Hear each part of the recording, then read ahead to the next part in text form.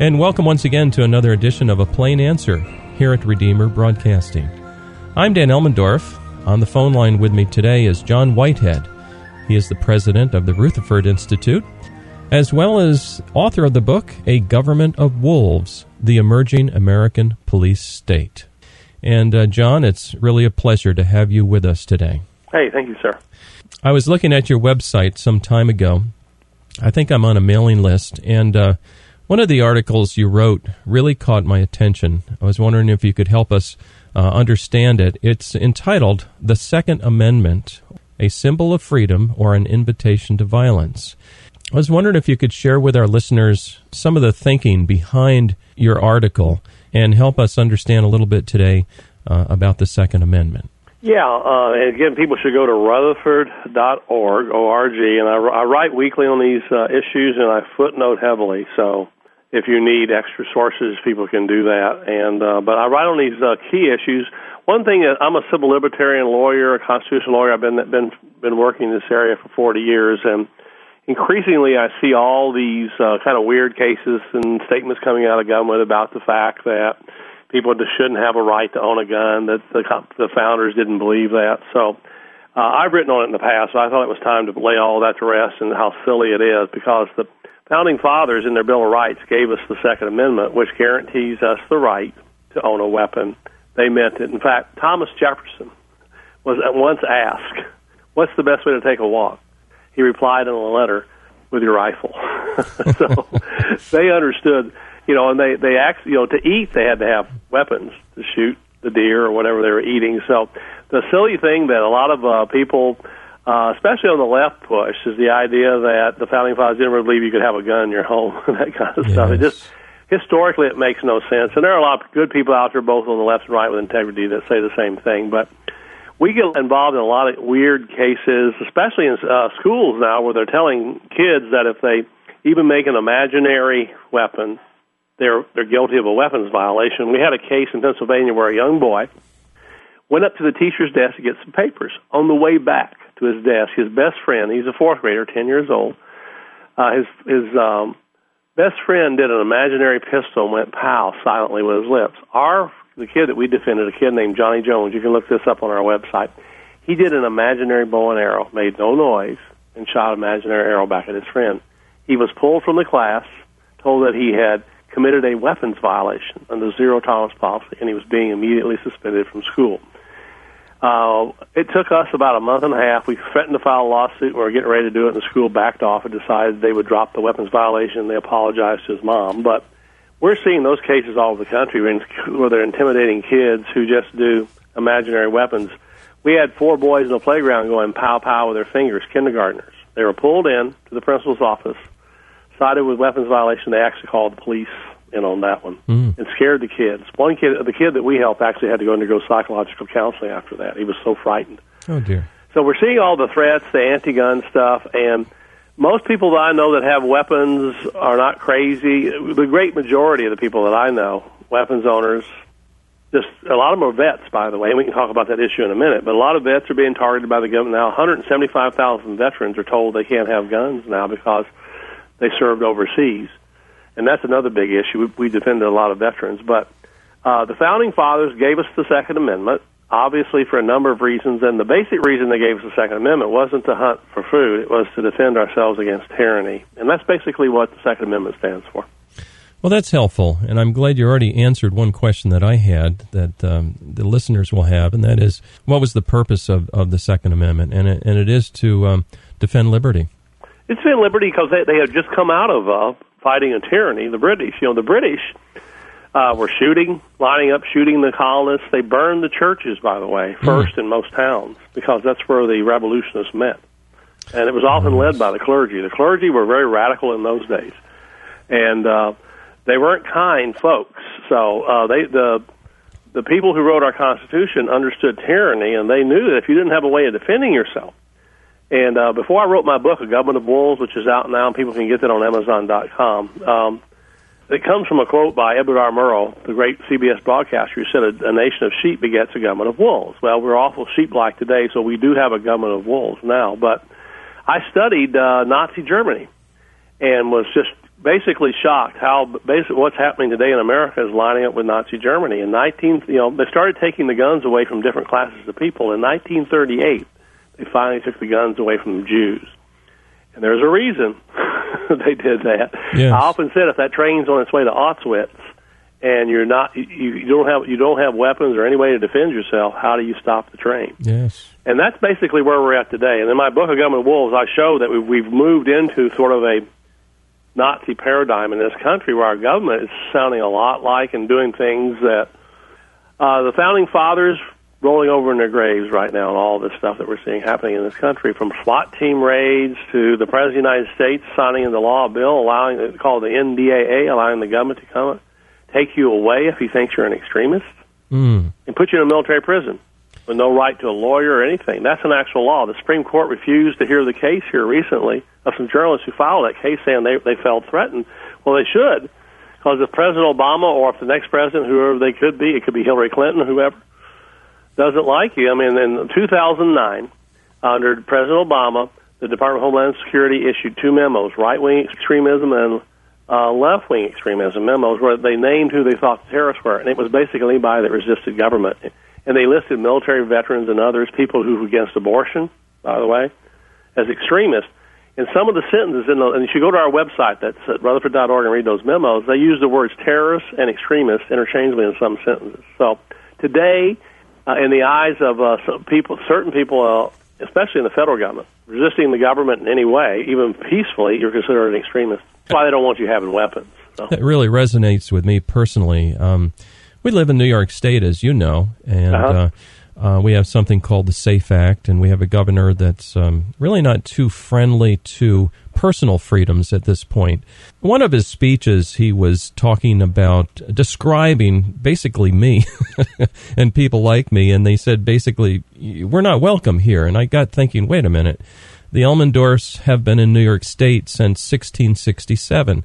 Wow. What do you mean, Mr. Governor? We're no longer welcome here in our own state, and it is scary. Talk to us a little bit about your book. This is very interesting to me. It's called A Government of Wolves, The Emerging American Police State. What's that all about? Well, like I said, I've been a constitutional lawyer for 40 years, and I've become alarmed. That's why I wrote the book. At all the trends I'm seeing, the SWAT team raids are pretty scary. There's about 80,000 that occur each year in America, and if if you haven't seen a SWAT team raid, go online and look and watch one, because they're the mild type. But the scary types, I mentioned in my book, people are getting shot, innocent people. These guys are in military gear, given to them by the federal government, by the way. Local police get all this military gear free now. So we have what George Washington essentially called a standing army, and I've written on this. But again, people should read the book. It's in there. But they're going through people's doors for what used to be mere warrant service in like 40% of the cases, where one policeman would arrive at your door and knock on the door and say, "Are you John Smith?" And that's what the warrant thing is so very, very important for, because you might be at the wrong address. What we're finding is in some of these really aggressive SWAT team raids, they're at the wrong place. There's some classic cases, but there are numerous. One was a Marine named Jose Guerrero about a year and a half ago, a decorated Marine in Arizona. He was at his home at 3 a.m. in the morning. That's usually when SWAT team raids occur. He thought burglars were coming into his home. He grabbed his wife and children, put them in the closet. He only had one gun in his whole house. He had a hunting rifle. He stood at the end of the hallway because he thought the aggressors were coming to hurt his kids and his wife. His hunting rifle. The SWAT team saw him at the end of the hallway. They fired 70 times, shot him. He got hit 51 times. He fell face down, was still alive. They wouldn't let the medics take care of him. He bled to death on the floor of his own home. Come to find out, an investigation showed he never even had the safety off his gun. He never fired once. Oh, my. This is the key, though. They were at the wrong house, the police. Oh, dear. But we see those cases all the time. There's a case of Ayanna Jones in Detroit. They did a similar SWAT team raid on her apartment building. She was 10 years old. She had watched a Princess movie. Right before going to sleep, she had laid down in the living room and fell asleep on the couch with her princess blanket. They came through the door. One of the policeman's guns went off, he said mistakenly. It shot her on the couch. Her blood splattered on the carpet. Her father runs out of the bedroom, screaming, crying. He sees his daughter bleeding. They push him face down into his daughter's blood. The SWAT team. This is the key here. They were in the wrong apartment. Oh, my The goodness. guy they wanted was up about 4 or 5 stories. Wow. So they're bypassing the warrant procedure in these SWAT team raids. And that's why you're seeing they always shoot dogs, whether they're poodles, German shepherds. They shoot the dogs. It's a crazy scenario, but this is happening in America. You don't get it on mainstream news. I see it a lot because I work in the area, but it's a frightening thing happening. They shoot the dogs. They're very aggressive. They're arriving with all this equipment, Kelvar helmets, assault rifles. They're military gear that they're being given by the Department of Homeland Security now. They have assault vehicles. They have things now. Many small police departments have what they call MRAPs. They're called mine resistance armor protected vehicles. They use them over war zones. They can go over a minefield. We have a small town here in Virginia that even has one, and about 20,000 people in the town, and people are wondering, why do they need that in a rural community where there's virtually no crime? Yes. So there's raising a lot of questions. The Department of Homeland Security just a year and a half ago purchased 1.6 billion hollow point bullets for use by their agents. The Department of Agriculture, about 3 weeks ago, ordered submachine guns. Submachine guns. For their employees. This is the Department of Agriculture. And this full is scary. body. Yes. I'm so glad. One guy wrote on it, and he said, are they going to shoot farmers now? I'm so glad to hear you bringing this up. The government's arming like crazy, but they don't want the average citizen to have a rifle. My goodness. That's the lay of the land, folks. It ain't pretty. You can see this even in our own town. We live way up here, rural, upstate New York, beautiful landscape and everything. But without going into too much detail, I can travel 3 miles, and I can see one of these vehicles that you described. I think it's the same thing. One of these emergency services unit, and it's set up to kill. Yep. What I've shown in my book is psychological studies have been conducted. They show once your average policeman, puts on that gear, their mentality changes. Yes, it does. They view us differently. I work with a lot of good policemen that don't like it. They tell me something's happened, something's wrong, we don't like this. And then the other thing we're seeing is the local police are heavily armed, but they're working with like the FBI, Department of Homeland Security. They all have SWAT teams now. The IRS even has a SWAT team. Department of Education, by the way, is doing SWAT team raids for overdue loans. That's detailed in my book. Really? But we had a case with a young Marine, 26-year-old, Brandon Robb, served in Afghanistan, Iraq, came back. He was disillusioned with some of the things he saw over there, and he wrote about them on Facebook. He criticized Obama heavily. He was one day he heard noises. He was working at home. The FBI, Department of Homeland Security, and local police dressed in SWAT team gear rushed his house. They arrested him. They didn't have a search warrant because they didn't have any evidence he'd done anything wrong. They threw him in a mental hospital. We sued and got him out. But we found out later there are 1.5 million of those things that happen each year across America. 1.5 million civil commitments, they call them, where people just disappear from their homes. Oh, my. And he was lucky. He called us just in time because he was in the mental hospital. But the weird thing, I called the sheriff, the county sheriff, who had actually... They handcuffed him behind his back. I said, what's the crime he's committed? And the sheriff said, he's committed no crime. We're just concerned about his Facebook post. Oh, dear. But that shows you the mentality of the government you're working with. There's a reason you see all the anti-Second Amendment phobia coming out of especially the Obama administration. Mm-hmm. Yes. Well, it is disheartening. I don't want to totally get discouraged, but let's not leave this subject yet. Well, it should discourage you. It's what James Madison said, who's the father of our Constitution. He says, take alarm at the first experiment with liberties. And I go back to what my book's called, A Government of Wolves. Edward R. Murrow, who fought a lot of evil in his day, he said, a nation of sheep begets a government of wolves. We've let it happen. And now it's time to take action, folks. And there are a lot of things you can do, but you're going to have to, it's time to do what the people in 1776 did. They got fed up and they said, we're not taking it anymore. That's right. But it's going to come home to you. I hear a lot of people say to me, well, you've heard about all this NSA snooping, and they read all of our emails. NSA admits to downloading 220 million text messages a day. They know everything we do. And some people say, well, if I'm not doing anything wrong, well, why should I worry? Well, again, I studied Nazi Germany. 80% of the people in concentration camps were innocent. So they didn't do anything wrong. It is sobering. It's sobering. We need to wake up. It's like the reason I do these interviews, I could be out having fun somewhere, sure, is I want to make sure people understand that I want to throw some cold water in the average American's face. You're not getting it on the news. You're not getting it on Wolf Blitzer. You're not getting a lot of it on Fox or MSNBC, whatever shows you watch. You're not getting this thing about the SWAT teams, but they're awful. I mean, yes. I even talked to SWAT team commanders who have quit because they don't like what they were doing. You know, John, you may find this interesting. Here locally, in our area, we have DEP police, because we're near a water supply. So, you got the regular police, the emergency services unit, the SWAT unit that you referred to. On top of that, you got New York State Forest Rangers. We have New York State Police, Town of Olive. They all have SWAT teams too, Yeah, Town of Olive Police, Department of Homeland Security. Just 40 miles down the road, we had the Secret Service Police last week because Mr. Obama spoke at West Point, and one of the people in the Sheriff's Department told me, he said, by the way, they can jail you for protesting the Obama administration if you protest in front of the Secret Service agents. Yep. So it is scary when the Supreme Court has upheld that. They can take you away. If you even point a finger, if Obama's walking in a building and say, I disagree with you, sir. Yes. That they can take you away. Yeah. Wow. That's the lay of the land in America. They don't want protesters. No. Now that's an important thread right there. Can you talk to us more about they don't want to hear the other side, how that the approach is not to have good debate, but it's basically to shut down the other side? Oh, yeah. They're moving people 2 blocks away when a president motor car comes now.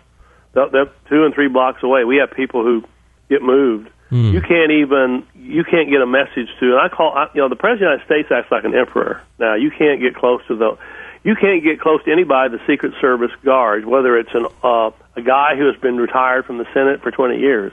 Mm-hmm. So there's no approach you have anymore. So that's why people say, what can I do?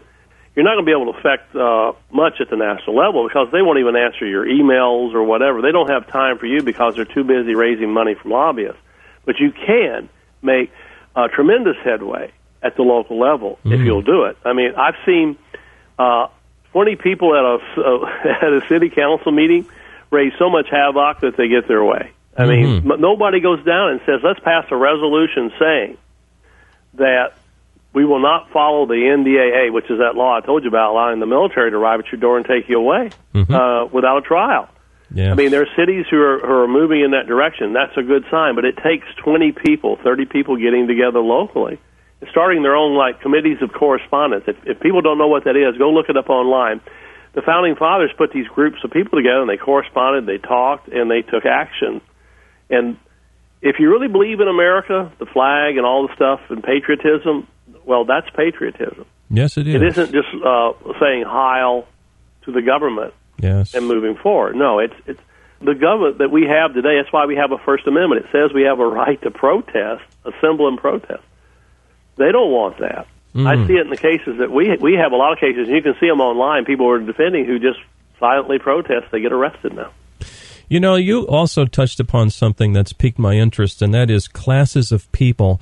Besides Nazi Germany taking away the weapons from the Jews, also obviously at the very base was this basically this racism that is heightened and separation of classes of people. Can you talk to that a little bit? Well, it's basically elitism, and the thing that I see happening today is there is an elitist class that runs America.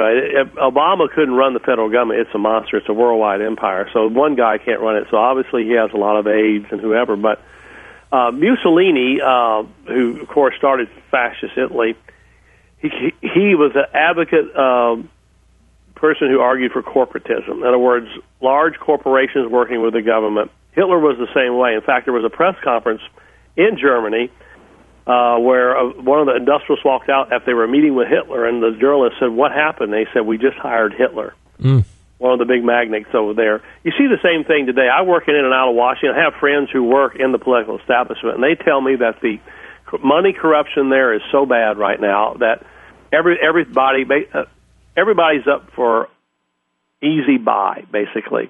I had a friend who went to work in the Senate for a big senator, and he called me and said, this is really strange. He says, our congressmen disappear on Tuesday and Thursday afternoon. He says it's their call time. Wow. And I said, what's call time? He says, they're calling their corporate donors and getting more money and getting ready to run again. Wow. And I go, should we be paying for that as taxpayers, their salary, to do that kind of stuff? Because Right. we don't have that kind of access. So there is an elitist class that runs America. And they want control. And the face of it, I keep telling people, I may sound radical here, is the militarized agencies we see now from the federal and local level. They're not going to be friendly if you disagree with them at all. No. And we see the cases that we have. Some of the cases that I've detailed, the Brandon Robb case, the Marine, he just disagreed with Obama, and they tried to put him away in the Mill Institution. Wow. He's a Christian, by the way. Uh-huh. We have about 5 minutes left to our discussion, John. Just more encouragement to the listener, to me, what we can do at a small level, just, bite-sized chunks maybe that we can handle. Well, the key thing is education precedes action. You need to be educated. If I'm sharing if this is all new material, then you need to get educated. My book's a good place to start, Government of Wolves. Our website, I write on this stuff weekly. We even have a Constitution section on our website. You can go there, read the amendments, those kind of things, get educated. Then you can take action, find out what your local city is doing. Most people don't ever go to a council meeting. I say go to the council meetings on a regular basis. See what they're passing, what kind of laws. I mean, we're defending people who are getting fined or arrested for collecting rainwater. That's against the law in some areas. Really? Solar panels, growing a vegetable garden. We helped a veteran who grew a tomato garden in his backyard. His local city had passed a law against it. You couldn't have a vegetable garden. We have people who have one chicken in their backyard, and the police arrive and confiscate the chicken. You can't have a chicken to grow your own eggs. That's happening all across the United States. One woman in Florida, 81 years old, listen to this. She fed birds in her front yard. It's illegal to do that. She threw crumbs out. She got arrested. There's a picture of her walking in the courtroom. She could barely walk with handcuffs on. Can you imagine? It's called the overcriminalization of America. I have a part of my books on that phenomenon, but it's scary. So you can change those things, but all it takes, and I saw this, is 15 to 20 people at a city council meeting that are vocal, reasoned, they know the issues. Yep. You can change it. The chances of you changing what Obama's doing is very, very narrow, very, very narrow. But you can make tremendous change at the local level. The Constitution starts with those three beautiful words, we the people. We are the government. It isn't that guy in the SWAT team. Obama's not the government. We are the government. I'll go back to what Edward R. Murrow said, a nation of sheep begets a government of wolves. While we're watching, it's occurred. It's time to stop watching and start acting. I'll be honest with you, I think we have about 10 years. All it's going to take is one catastrophe.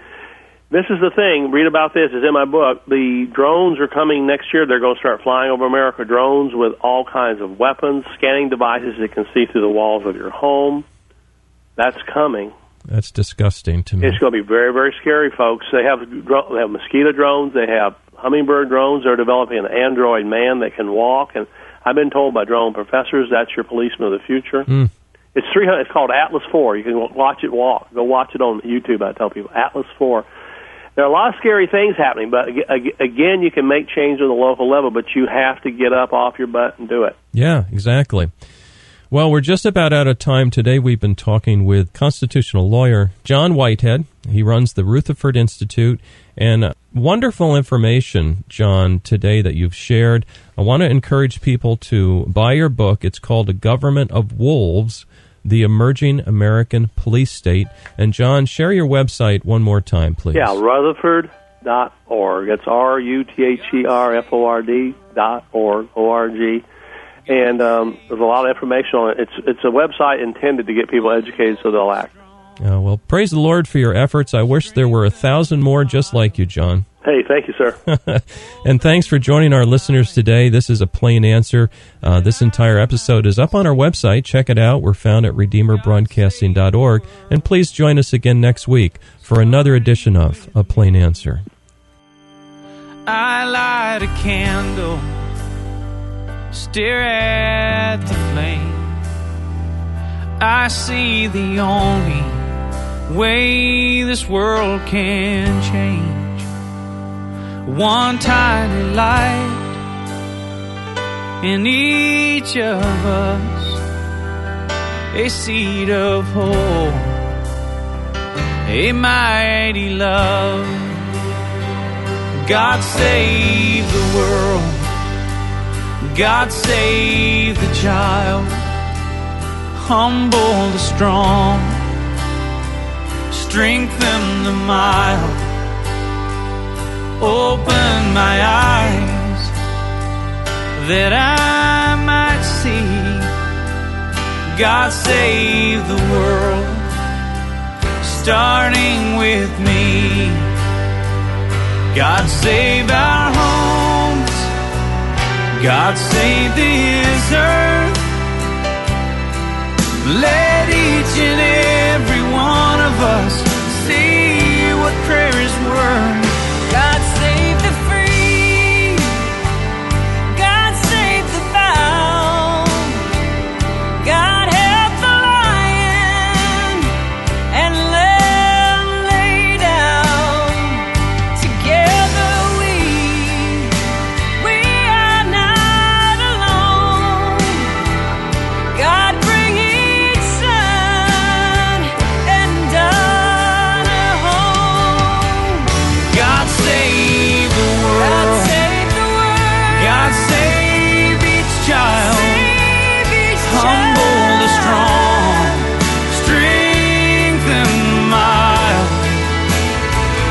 open up our hearts that we might see peace on earth, claim victory. Open up my heart that I might see God save the world, starting with me.